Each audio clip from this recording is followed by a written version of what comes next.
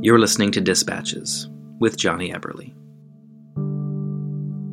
Today, I want to share with you a short story that I first wrote in 2014 and which appeared in Creative Colloquy Volume 1. It was the very first short story that I ever had published professionally, and it was so exciting to finally see my name in print. Well, first online and then in print, above a piece of fiction that I had written. As writers, we're always learning, improving our craft, growing, and as we age and change and learn, our output changes too. So the things I write are very different than the things I used to write, and I like to think that they're better. But while some of my older work makes me cringe, I'm still really proud of this piece. The story is set in Flagstaff, Arizona at Lowell Observatory, one of my favorite places in town.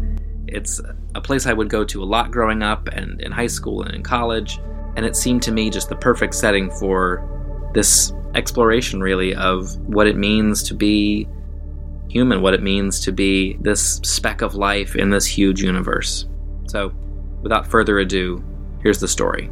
I hope you enjoy it.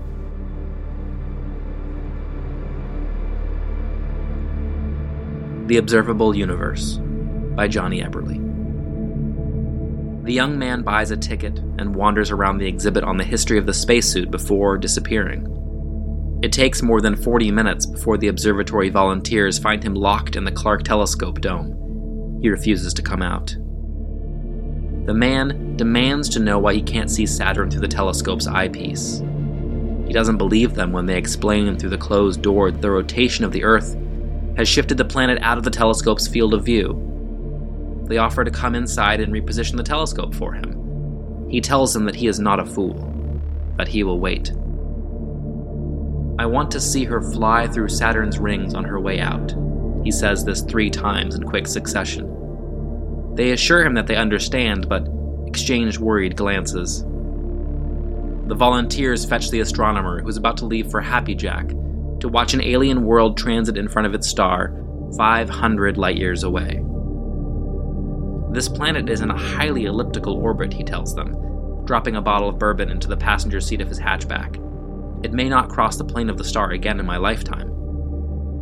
But they explain that the telescope is historic, and they fear the man may try to hurt it in some way. The astronomer caves, grabs his bottle, and agrees to talk to the intruder. Really, this one isn't all that interesting, the astronomer says through the locked door. He shivers under the whispering pine trees. The one you really want to see is the one behind the rotunda. That's the one that discovered Pluto. I have no interest in dwarf planets, the man says calmly. I want to swim in the canals on Mars. There are no canals on Mars, the astronomer sighs, shaking his head. Lowell sat where I am sitting now, and he saw them. The astronomer goes on to explain that the canals were an illusion.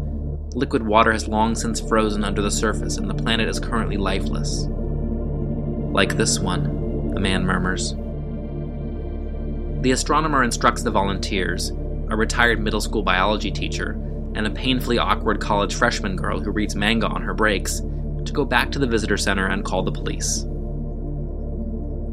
It's just you and me now, the astronomer says, leaning into the door. No one's going to hurt you. How long does it take for a human body to break down to its constituent atoms? Hell if I know, the astronomer says. A long time. And then, those atoms could combine in the heart of a star, could become alive again on a distant world? Yeah, I guess that could happen. It's a big universe. I want to press myself through the lens, the man whispers. His voice echoes through the cavernous interior of the dome. I want to fire myself out of this telescope like it were a cannon. Where would you go? The astronomer asks. He slides down the wall to sit on the sidewalk. All the places I used to go before, the man says, as if this were obvious.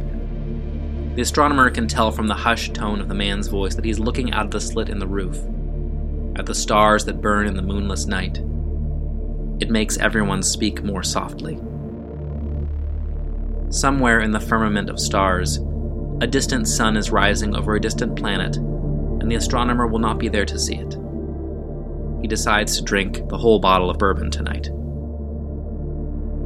They sit in silence, watching the galaxy turn for another 10 minutes before the police officers come up the path with the volunteers. The 6 of them huddle out of earshot of the man, beside the mausoleum where the observatory's founder is buried. The man's car is in the parking lot. Its plates match those of a vehicle involved in a hit-and-run accident on Route 66 a couple of hours ago. A teenage girl is dead. The officers saw blood on the front bumper.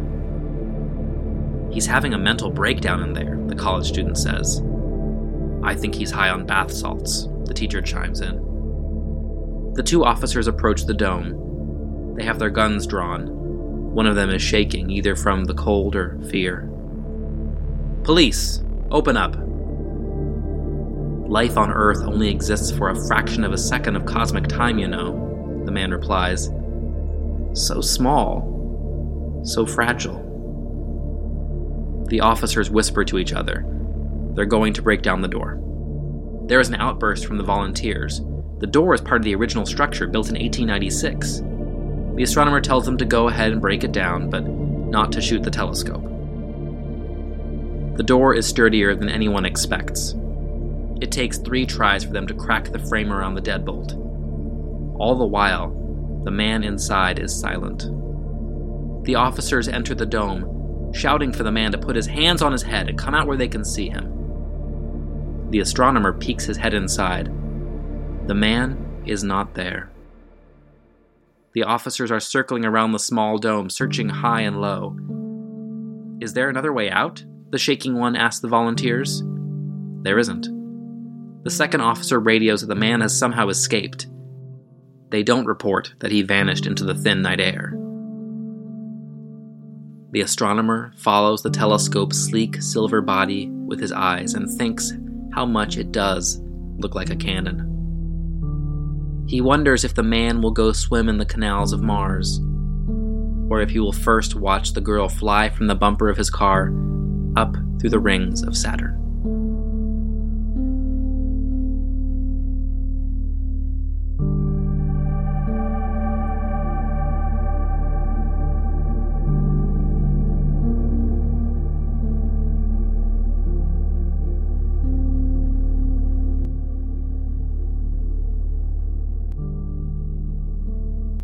That's it for this dispatch. I'm Johnny Eberly. I'm a writer, podcaster, filmmaker, and photographer. I live in Tacoma, Washington with my family, a dog, and 3 adorable typewriters. My fiction has appeared in Creative Colloquy, Grit City Magazine, and All Worlds Wayfarer. You can find more of my writing and subscribe to my monthly email newsletter at jweberle.com. That's jweberle.com. Dispatches with Johnny Eberly is a production of Obscure Studios. This episode was written and edited by me, with music from Pixabay. Next time we ask, will artificial intelligence replace human writers? Stay tuned to find out, and thanks for listening.